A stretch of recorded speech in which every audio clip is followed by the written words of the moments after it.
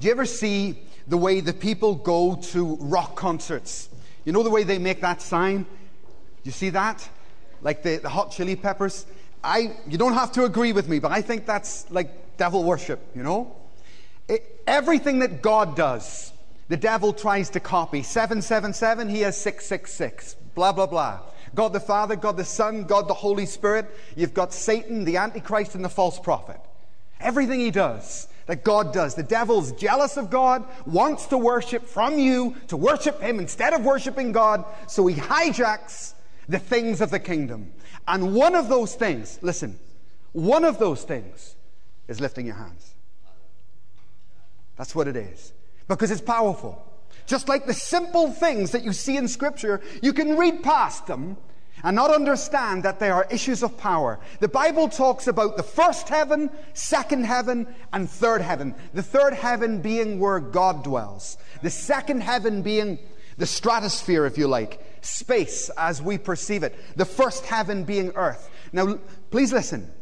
One of the ways that we pray, one of the ways that we break through, is by acknowledging that and by lifting holy hands. It's not for no reason. When you lift your hands, you acknowledge that there is a heaven and that there is a God in that heaven. And I believe in him. Amen? So, why don't we all do exactly that? Let's stand. I want you to lift your hands. Maybe you've never done that before. And as you do, you're saying exactly what we said. I believe in God Almighty. I believe in Jehovah, my Savior. I believe in you, Lord Jesus Christ. And we pierce the darkness this morning. We tear down principalities and powers. We say, the Lord rebuke you, Satan. The Lord rebuke you, Satan. The Lord rebuke you. Rebuke you out of our lives. Rebuke you out of our bodies, that there be no sickness in this place. In Jesus' name. Father, I pray for the Pakistani community in this great city. Would you bless them and prosper them in all that they do? God, for the Malayalam speaking community, bless them, Father. For the Eritrean and the Ethiopian community. God, for the Russian and the Polish, the Sri Lankan, the Mauritian, and all the nations, God.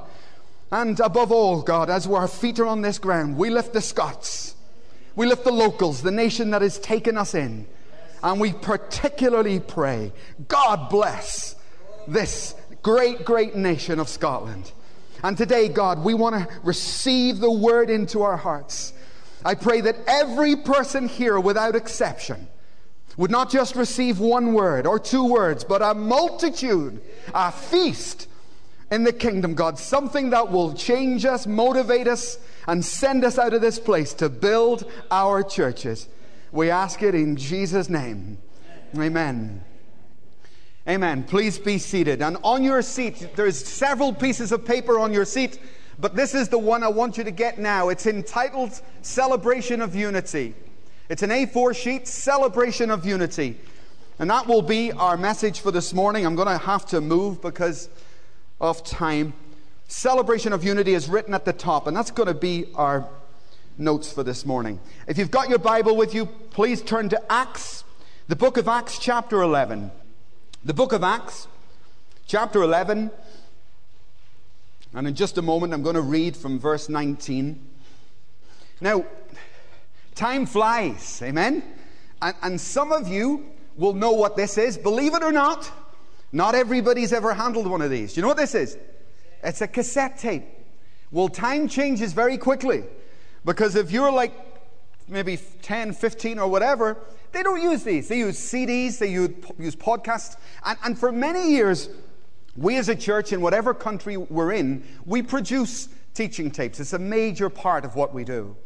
And in Dublin, we used to have 9 recording decks. And there was a room in the church full of these things.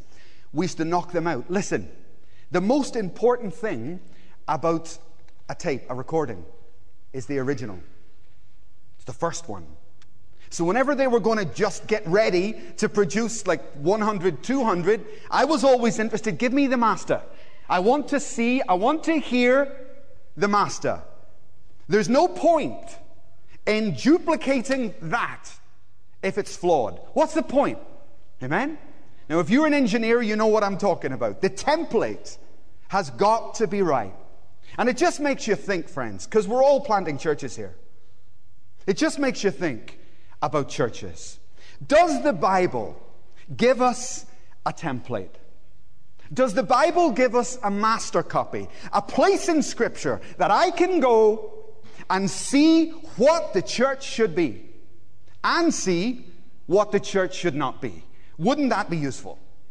Wouldn't it be useful to say, this was not in ABC. This was in ABC. And the place, God has not left us without it, praise God. The place where we find exactly that, the carbon copy church, if you like, the church that we were to emulate, is in Acts chapter 11. And I'll read a little bit of it. It starts in verse 19. And here we find what God expects of every church. Acts chapter 11 and verse 19. Now those who had been scattered by persecution. I can stop right there. Sorry, folks. Look up a minute. Pastor Johan. Nothing changes. You and your people. Folks, especially the Scots, please listen to me. Those who had been scattered by persecution. Just stand up a moment, just so people know who you are. It's Pastor Johan. Persecuted. Was going to be murdered in his home country and had to flee. Do you know why? Because he had a Bible. That's it. That's it. They found out he had a Bible. He and many of his people had to walk across the desert and hide and escape from persecution. Today, in the days in which, thank you, in the days in which we live. Pastor Fred, what's happening in Pakistan? Still persecution with Christians. What happened to the man who spoke against the blasphemy law? That's Shehbaz Bhatti, who's the member of parliament. It's a small world. A friend of Emmanuel's, the man you just prayed for. Small world. This is, folks, this needs to be us. It's just we need to see it. You need to see it. This is now. This is now. In fact, it's hotter than ever. More relevant than ever. The people are fleeing from the nations. And we here need to wake up and welcome them in and work with them. Amen. Amen. Hallelujah. See the days. See the times in which you live. They were fleeing. And God has put this in here explaining to us in the last days. Wake up. Things are going to get fierce. You have been warned. As we get nearer the end of time, so the heat will turn up. So you will be persecuted. And I believe with all my heart here in the UK, because our government is not strong on these things. Very soon they'll be saying to us that, we're going to lock you up if you don't marry gay people or something like that. Right? Just in the last 2 months, the law has changed twice towards gays and all the rest of it. Now you're not allowed to, if you're a Christian and you have a hotel, they've changed the law now. They won their case. Now you have to let the people come in and they have to sleep at your hotel, So everything's, building up and getting biased towards us. So I want to know what I'm building. I want to know what I'm part of. I've been with this church a long time, virtually since I got saved. I went here, I went there, I was looking for, I thought, that's it. That's it. That is this. It's this. It's this one. It's the real one. And I want to give my life to something that matters. And that's why I love this place. So this is us. Sorry, we were reading. Right. Acts chapter 11, verse 19. Now those who had been scattered by persecution in connection with Stephen traveled as far as the UK, traveled as far as Phoenicia and Cyprus and Antioch, telling the message only to the Jews. You see, the message was confined to locals until the internationals came. Telling the message only to the Jews. Some of them, however, men from Cyprus and Cyrene, went to Antioch and began to speak to the Greeks also, telling them the good news. In other words, they didn't limit it to their own people. Amen. They started to reach other people within their cities, telling the good news about the Lord to them also. And then my first point is in verse 21. The Lord's hand was with them, and a great number of people believed and turned. All over Scotland, folks. It's heartbreaking. Heartbreaking. Why do you think all this trouble's happening? Why do you think God permits persecution in Pakistan? Why do you think he permits it in Eritrea? I'll tell you why. So that your people can be saved. So that your people can be saved. Because it is a truth. It's a factual truth. It's an historical truth. When people live in their own country, they get comfortable, blind. Why do you think God uses missionaries? He sends missionaries because locals grow sleepy and weary and they no longer hear. And sometimes, I'm sorry, but sometimes persecution is the very thing we need. Sorry, but it's true. Historically, it's true. Every time there's a little saying, the blood of the saints is the seed of the church. Look at China. Hundreds of thousands, 138,000 a year come to salvation in China. For over and over and over the church grows. Why? Because of persecution. Now, as people begin to come into the UK, they're all over our city. Pastor Alex, 2,000 Russians in this city. Now, you see, God sees this. Scattered because of economic troubles or whatever, no problem. But here they are. And I thank God that's there. Because the apostles went to them also. Went to them also. But why? Because they were out from their sleepiness. They had traveled to another place. And when you travel to another country, you're open. You're open. You're open to new ideas. You're open to things that you would never have received back home. And so it's just a fact. Many people get scattered, and then the very thing they find, they get saved. Hallelujah. So that's what we're doing here. We're fulfilling this right here. Point one of what we as a church need to see ourselves as is in point 21, in verse 21. It says, and God was with them. God was with them. And I hope and pray, folks, whether it's your cell groups, whether it's your prayer meeting, whatever it is, I hope that the hallmark of your churches is that God is there. They reckon that if you remove the Holy Spirit from the church, 90% of our activities would carry on as normal. And nobody would tell the difference. Do you get that? That's what they say. So we can be so religious that it's a tragedy. But the presence of God has got to be our hallmark. It has got to be what we crave for. Jeanette, when we bought our first house years ago, I remember it very well. We went into that property and we looked around and we walked in. Nice, this is nice. Walked in there. Went into the living room, presence of God. Into the hall, no presence of God. And I thought, whoa, this is strange. What a sweet presence of God just here in this room. And I didn't say anything. Some time went by and the owner brought us into that room. And we were standing there. And I just happened to say, this is a nice room. And the woman turned and she said, this was not a living room. This was a bedroom. And in this room, my mother has been bedridden for many, many years. And all she did was pray. And she died here in this room. Precious in the eyes of the Lord is the death of his saints. And that woman, I believe with all my heart, there's a believer right there, and the Lord had taken it. See, the presence of God is tangible. You can feel it, and it can be kind of scary. Where's Ruth Blair? Give us a wave. Ruth and I were in the church, 2 years ago, after we had 5 days and nights of prayer. We prayed all day, all night, all day, all night, for 5 days. All day, all night, all day. And I was tired. Jim was doing security for us on the door, and I turned up at the church. It was about 4 o'clock in the afternoon. I was tired. I was weary. It was about day 3. And I walked into the church hall like you do every day, except this day. I understand about glory. The word glory, it means weight, heaviness.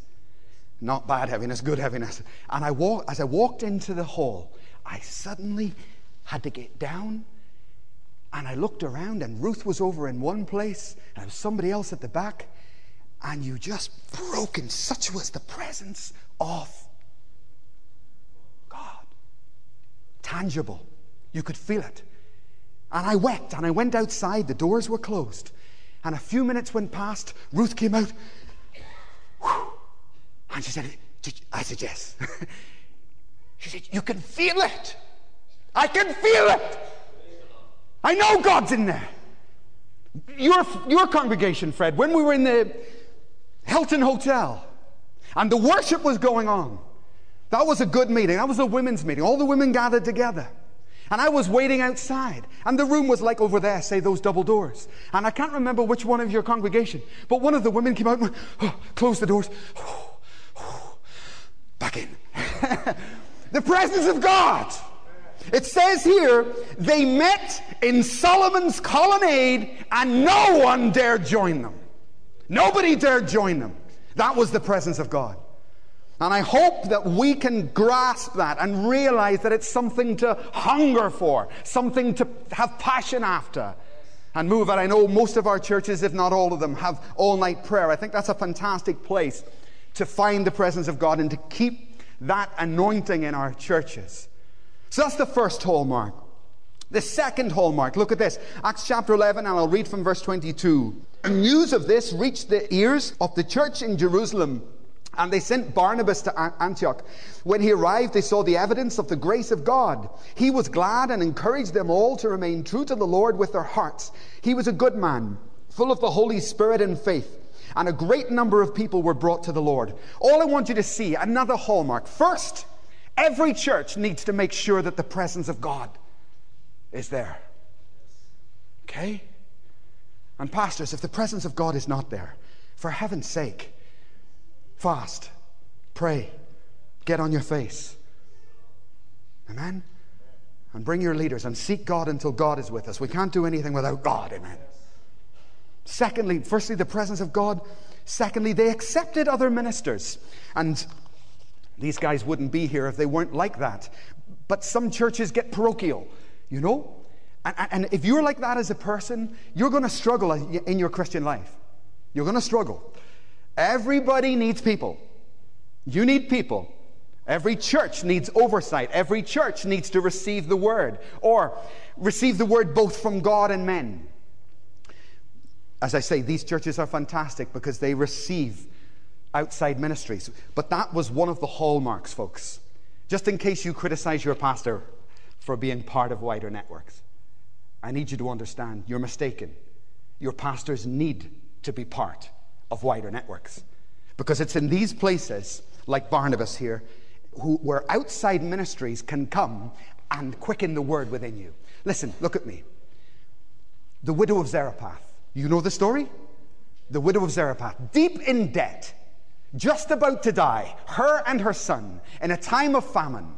And God says this. He says, I have spoken to the widow. So the widow had a word from God. But it meant nothing. She did nothing. And nothing changed. The word was in her. It took something else to bring the word to life. What was it? A human being. It took Elijah. And when Elijah arrived, it was like he quickened the faith. You see, it's not just about us getting words from God. Of course, that's crucial, essential. But there's more than that. Many of you can hear from God, but unless you work with people, the word can lie dormant and it never comes to life. Amen. And that's what these occasions and other occasions are like. Because it's God's way, I guess, of twisting our arm and getting us to work together, keeping us humble. So secondly, they received other ministries. Thirdly, very clearly, I won't go into it, but it was a discipling church. And I thank God we're beginning to get our act together on that score. In terms of discipleship, folks, we live in an age where people don't want anything to be required of them. And if they miss prayer meeting and you ask them why who are you asking? Stay out of my life. Who are you to challenge me? We live in an age where people would like to think that nothing will be required of them. Well, that's not discipleship. Jesus walked to the cross and he expected those who followed him to come along the same way. Amen? Oh, he expected a lot. In the same way I have suffered, so will you suffer. He demanded a lot, called for a lot. And so must your leaders call in you. So don't resist it. Discipleship is a biblical principle. Moses had his 70. David has his mighty men. Paul had his Timothys. Jesus had his disciples.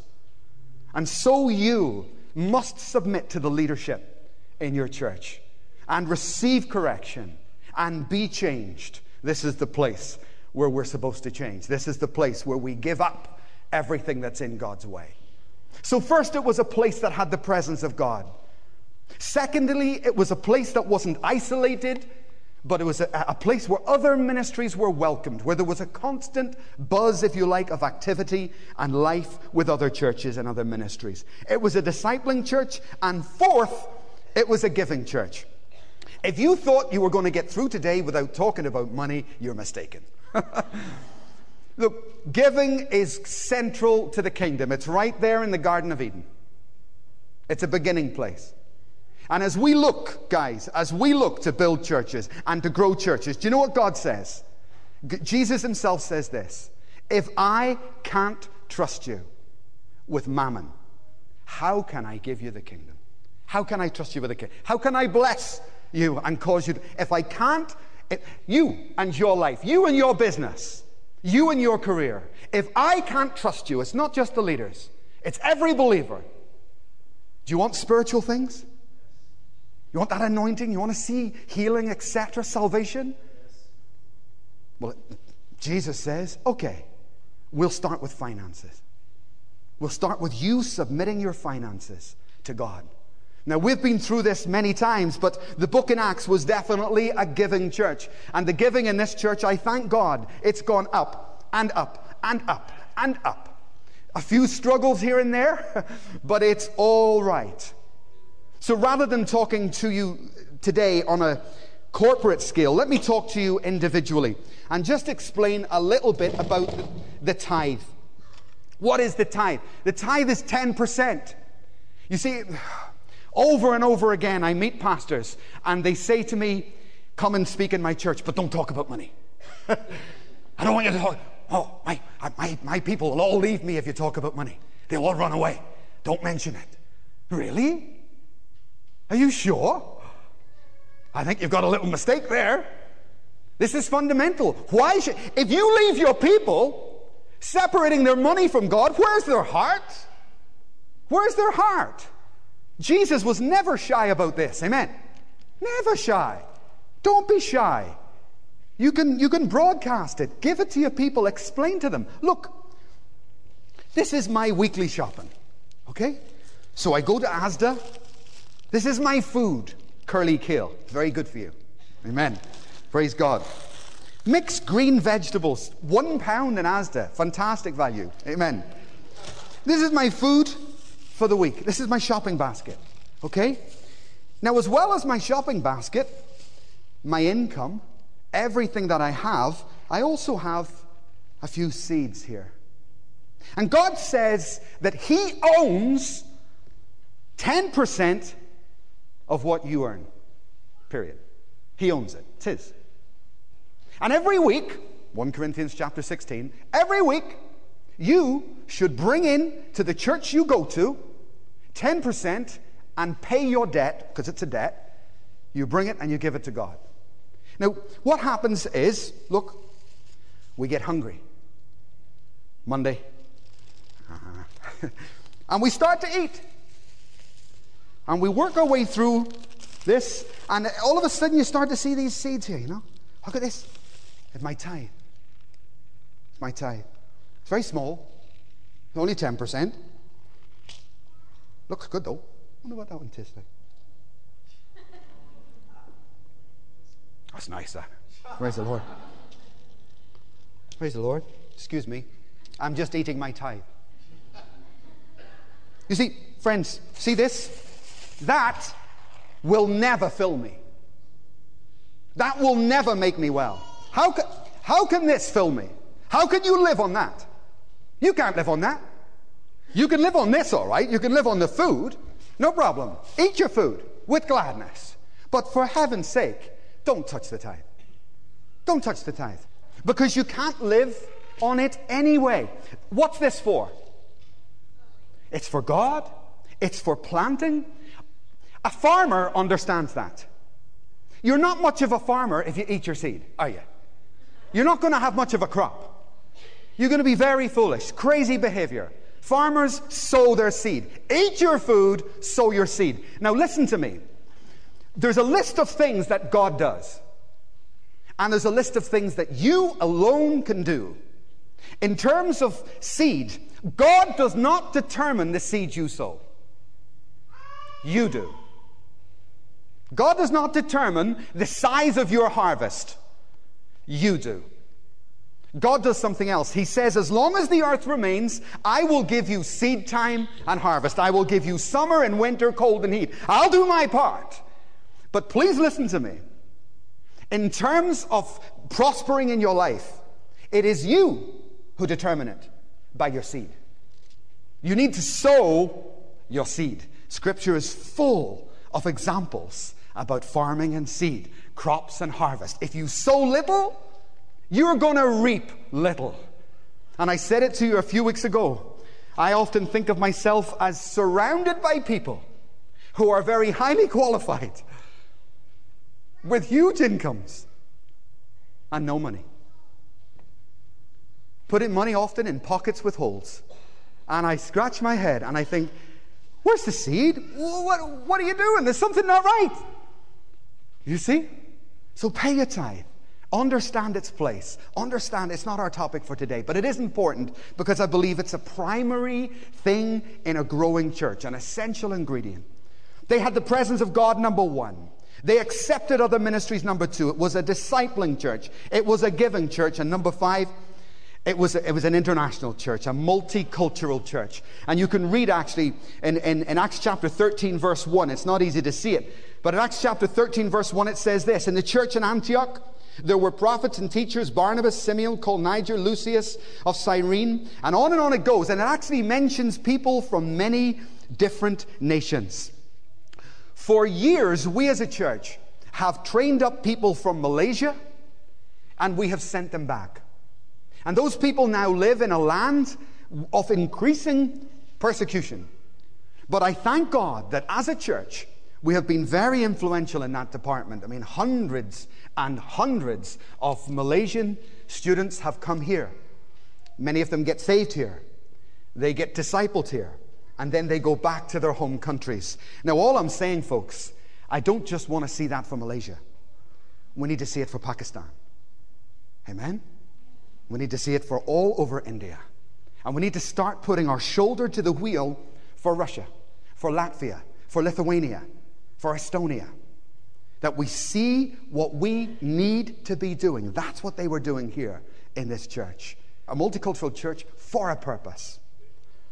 Number 6, it was a charismatic church. Now, I don't know about you, but I wish that we had more of the charismata, more of the gifts of the Holy Spirit and the unction and the power that goes with that. What does the Bible mean when it says, or what do I mean in this message by saying that they were a church that moved in the charismata or the gifts of the Spirit? Well, what I mean is this. Your gift, please listen, it's in your spirit, okay? It's in there. It's part of your spirit being. You're essentially spirit. You just happen to have a body. Example. Let's say there's somebody here and they're blind. And I come walking past, okay? Here I am. I'm a Christian. There's a blind guy there. And in my head, I know about healing. And in my human heart, I feel sorry for them. And I say, do you mind if I just pray for you? And they say, yeah. I pray for them. Does anything happen? No. Have you ever wondered why you pray for people and they don't get healed? In my head, I can pray. In my heart, I can even cry. But the person is still blind.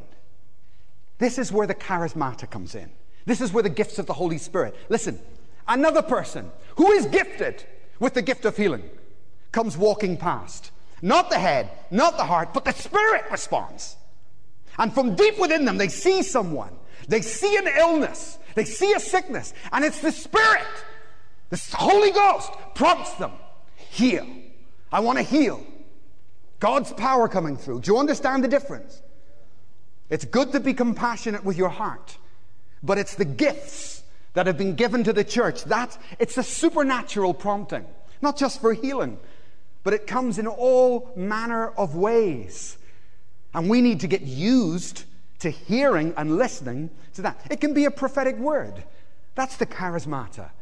Someone may really need that word. A friend of mine, he's a pastor in Swansea in Wales. His name's Julian Richards. Very good guy, very godly guy. He's driving down the street and he feels hungry. So he says to himself, I think I'll go and get a bag of chips, So he pulls up outside the chip shop and he looks over, word from God. Clear. Looks into the shop and God says to him, look, there was a man standing behind the counter. And God says, see that man? Go and tell him that he will be dead in 3 months' time. And Julian thought, I'm not hungry. I'll just go on home. I said, all right, never mind the chips. So he sits in the car and he thinks, I can't go and tell him you're dead in 3 months. Bye. Ooh, what sort of word is that? So he's panicking. He doesn't know what to do. And he says, God, help me. What do I do? And he waited until the chip shop was empty. It's the charismata. It's a prophetic word for someone. You see? It's the gifts. So he goes in. Yes. And he says, hi. I'm Julian. I'm a pastor. I'm a Christian, actually. Yes. What do you want, Christians, as Christians, you hear from God sometimes. Yes, what do you want? And he said, well, let me just spit it out. I was sitting in the car, and I believe my God spoke to me and said, you're going to be dead in 3 months' time.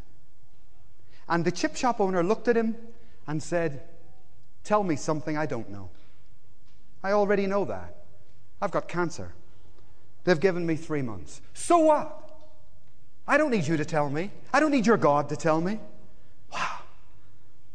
And Julian said he just had a few moments and he explained the gospel and said you need to repent of your sin. God's offering you salvation here.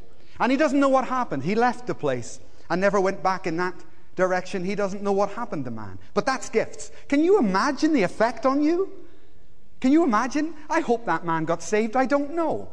But that's the difference, folks, between stopping someone with leaflets on the street and handing out leaflets and a prophetic word. You see the difference in the power? Enormous difference. Huge difference. And you can be compassionate for people and pray for them, and I say go right ahead, please do it. But you need to understand it's different from the gifts. The charismata is a different thing, and we need to see it.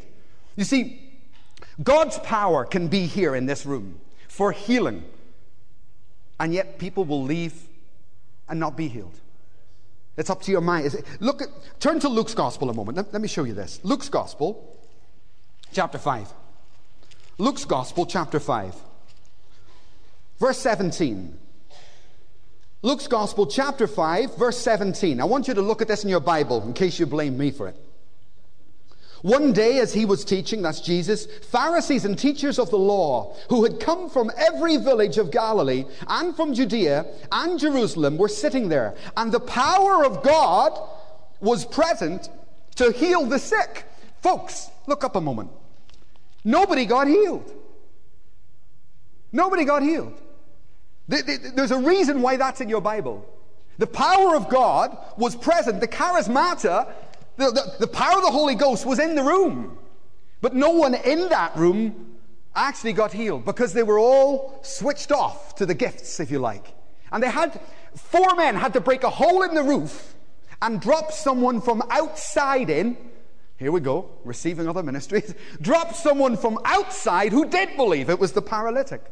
And they didn't even believe that. You see? And there's reasons why we don't turn on, if you like, to the charismata. If we don't believe in it, or we've got our faith backwards, we think it's all about us. Look, please listen to me. Abraham is famous for one thing. Abraham had faith in God, not himself. It's as simple as that. Abraham believed that God had the power. Abraham believed that God could do it. God can do this. I believe in him, not himself. And half the problem with us, I think, is when we're praying with people who are sick or whatever, we think, do I have the faith? Your faith is going in the wrong direction. You need to have faith in God. Amen. Faith in God. It was never faith in you. Don't have faith in yourself. That's not going to work, is it? It was faith in God and in His ability. In fact, whatever you believe God for, He says He'll credit that to you for righteousness, right? That's what happened to Abraham. So if you will just believe that God has the power, that God has the will, then we can see this charismata, the gifts of the Holy Spirit, functioning and flowing among us. I mean, there's been times of crisis when all I had was, sometimes you get a crackpot, a Christian minister who's a head case. And I was out of Ireland for a long time, and I returned on a day when this nut was preaching in the church that I used to be the pastor of.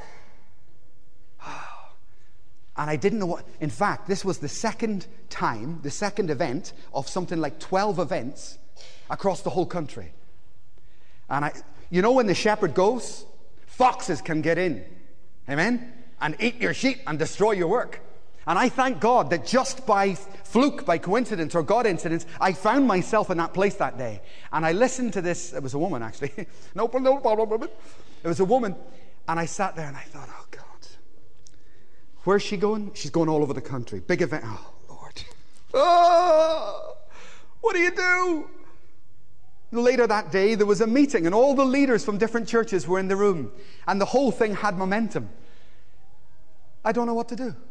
I don't know what to do. What am I supposed to do here? Do you know what happened? Listen. Do you know what happened to me as I stood there? Tongues. From deep within my being. Tongues. The Holy Spirit began to pray. And I began to be lifted up in my spirit. I began to know what to do. And I thought I got it. I was unable to handle it myself. Unable to stop, because I think she needed to be sent home. In fact, we did send her home. We cancelled the events. I went to the organizer and I said, you ring round those places and call it off, because that lady's just not right. This real cuckoo. Sorry, she was nuts. And we were able to stop that. I needed God. I needed God to help me. I needed the charismata in me to break through that circumstance. And some of you can't face it alone, the problems you have. You can't deal with it on your own. That's why you've got a spirit. That's why you've got the gifts. So please make use of them if you like. Number 7, the church in Antioch was a praying church. And I thank God that this church is highly, highly committed to prayer. The average Christian, look at me a moment. The average Christian prays for how long a day? 5 minutes, I heard. That's a better one. 10 minutes. Let's say 5-10 minutes. Do you know why? Do you know why the average Christian prays for that little? It's because they don't know how to pray. That's why. They don't understand how to pray. So when they begin, they very quickly run out of things to do. So they finish. It's because they don't know. In Ephesians it says, pray in the Spirit at all times with all kinds of prayers. But many believers, the vast majority of the Christian church, don't understand how to pray. And therefore they don't see the breakthroughs that they need to see. Turn to Mark's Gospel. Let me show you this quickly. This is a great scripture. Mark's Gospel, chapter 9. And it's the healing. Mark's Gospel, chapter 9, and verse 18. In fact, let me start from verse 14. Mark's Gospel, chapter 9, verse 14. When they came to the other disciples, they saw a large crowd around them, and the teachers of the law arguing with them. As soon as all the people saw Jesus, they were overwhelmed with wonder and ran to greet him. What are you arguing with him about? He asked. A man in the crowd answered, Teacher, I brought you my son, who is possessed by a spirit that has robbed him of speech. Whenever it seizes him, it throws him to the ground. He foams at the mouth, gnashes his teeth, and becomes rigid. I asked your disciples to drive out the spirit, but they couldn't. They could not do it. So Jesus did it. Jesus did it. You see? Now look at verse 28. Jesus prays a prayer that his followers could not pray. and could not do. And in verse 28, after Jesus had got indoors, his disciples asked him privately, why couldn't we do that? Why couldn't we pray like that? What's wrong with us? And Jesus replied to them, this kind can only come out with prayer and fasting. Folks, it could not be more important. See that? Sorry for my props here. There are many types of prayer, not just one. And some of you have been praying for the same thing the wrong way for years. Some of you have been praying and praying for the same thing the wrong way for years. And you wonder why you don't see the breakthrough. Jesus said to them, for instance, this type of spirit can only be broken with prayer and fasting. It was a particular type of prayer. The Bible says this, pray in the Spirit at all times with all manner of prayers. And one of the problems we have is the only one we know is supplication. Supplication means pleading. Oh God, please help me. Help me. That's the only one we know. And many Christians, their prayer lives, all it consists of is a begging session. No understanding of the other aspects, the intercession that cuts off the devil from people's lives and from their own lives. The prayer of faith, where the Word of God is something you pray in. Not understanding agreement or petition or the power of these things. There's more than one type of prayer. Ephesians, pray, talking to you, and it says to you, pray in the Spirit at all times with all types of prayers. And you need to think the disciples didn't do this, and so the boy had a demon. You see? Maybe too lazy, maybe didn't want to fast. Right? So you think again about the things you're praying for. And maybe ask God, God, is there something else that I need to do? Look at this, for example. Let's say this pulpit is a problem to me. I want to move it over there, but it weighs a ton. And I spend years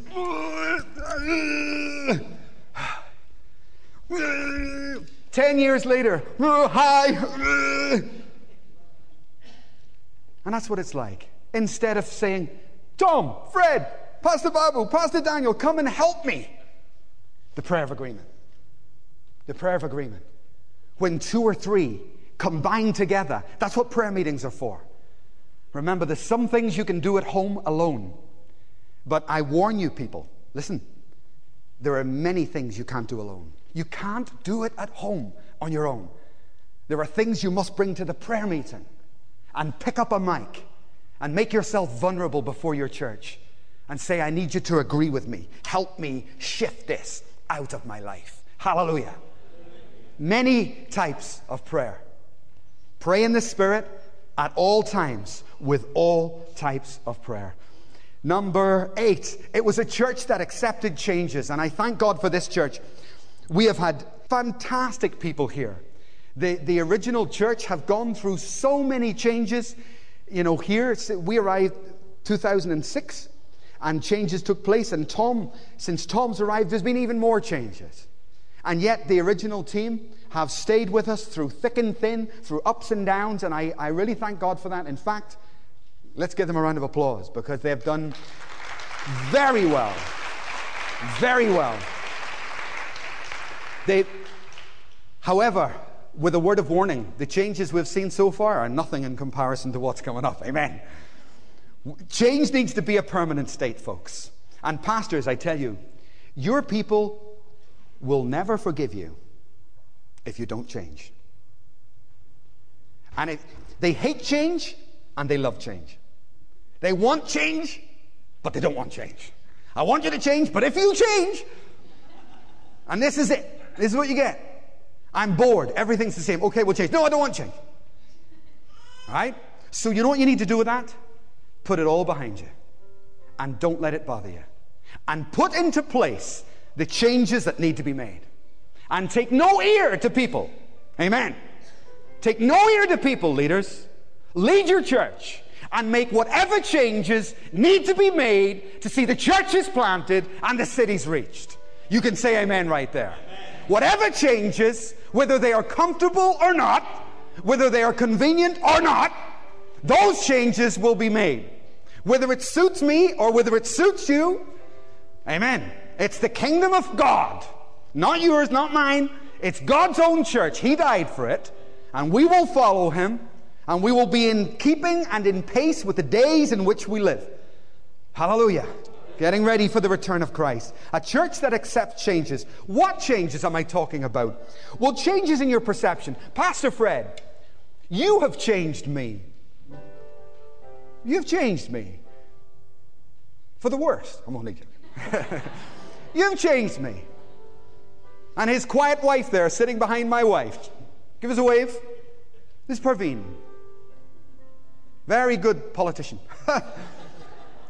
Several times, probably more than anybody else in the church. Many times over the last few years. Parveen has come up beside me quietly, very respectfully, said, Pastor Mike, could I just point something out to you? You're making a mistake with the way you do it. Oh, thanks, Parveen. No problem. A couple of weeks later, Pastor Mike, could I just show you something? You don't seem to see the... Oh, thank you. It's a friend, you see. A friend is someone who will show you mistakes.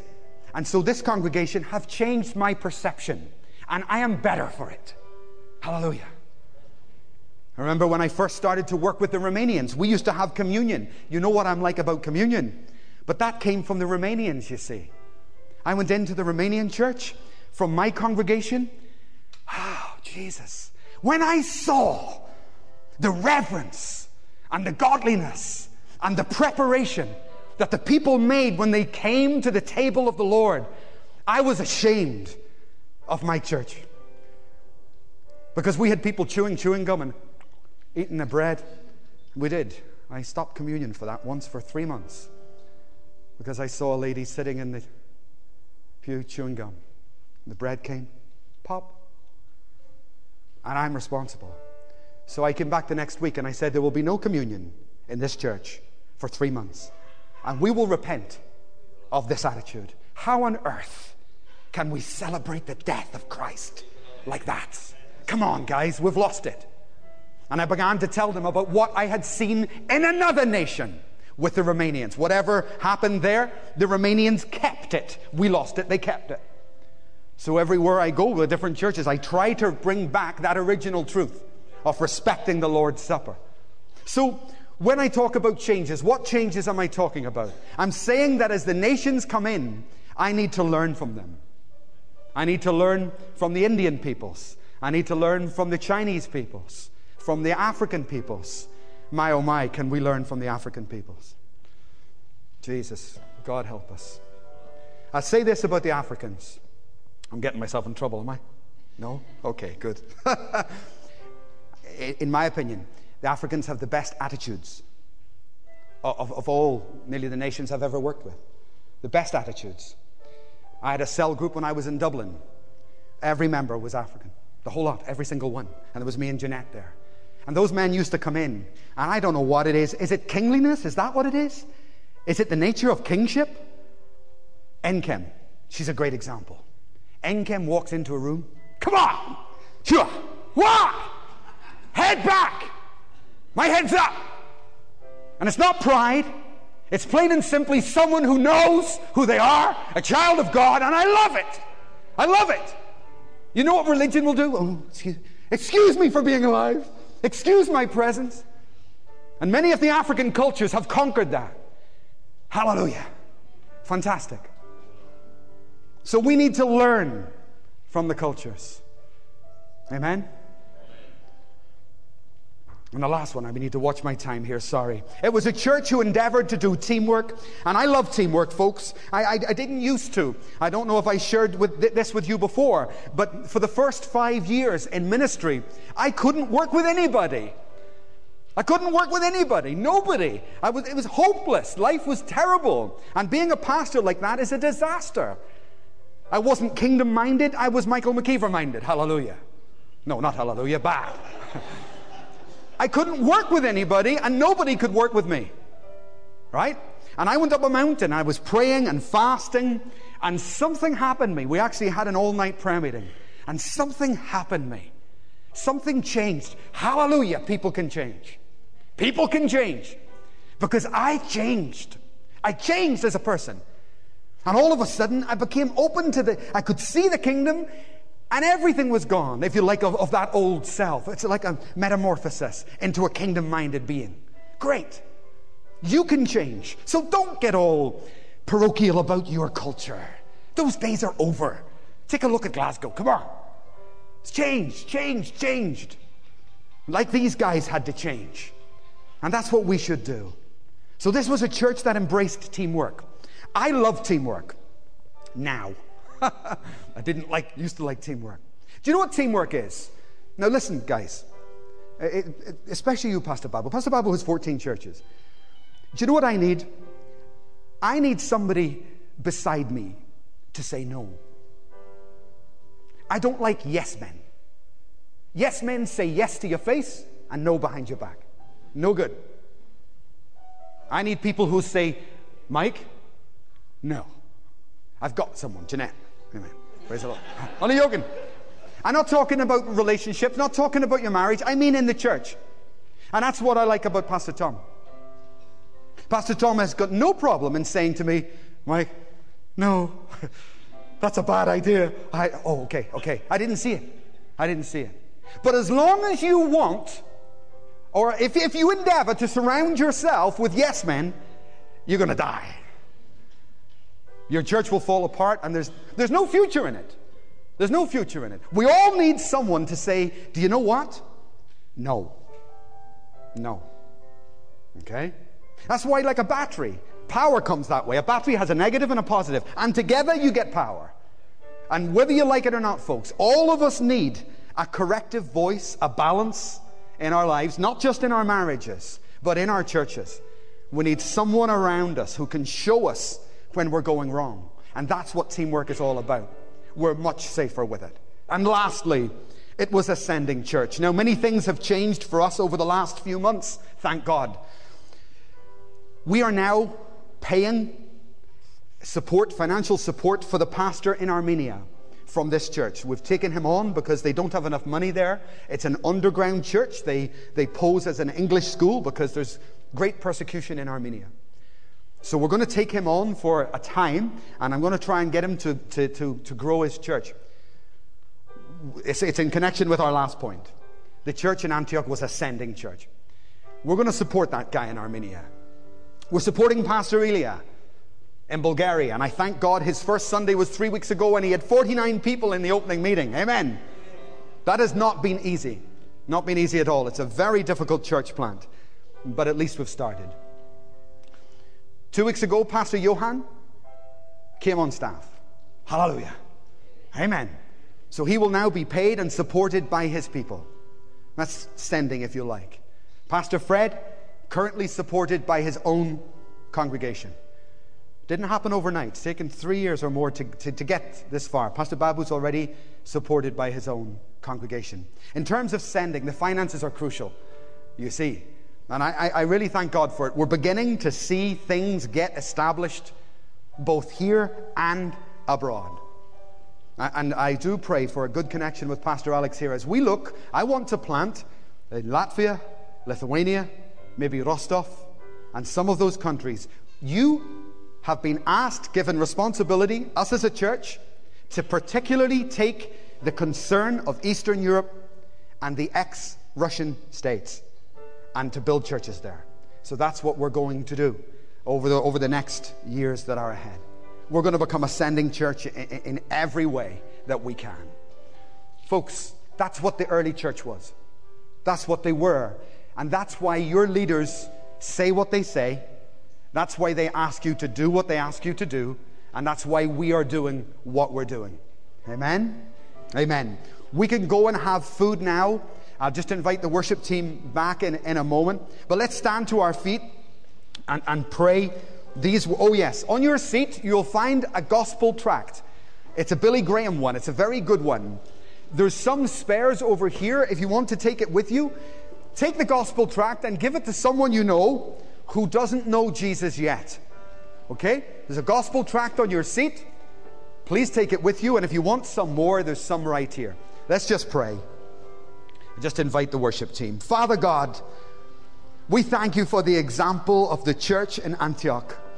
And I pray that we, in our different locations and from our different nations, will continue to impact this city and the nations of the world. And particularly, God, we ask for the ex-Russian states, for Eastern Europe. Would you begin to form a network and teamwork that will help us reach the 2,000 Russians in Glasgow? God, would you help us to reach them, Father, to see them come to Christ? And would you help us reach into Lithuania and these other Eastern European cities? As the door is open, God, enable us to enter. We commit the rest of this day and all our fellowship and time together, and we bless it in Jesus' name.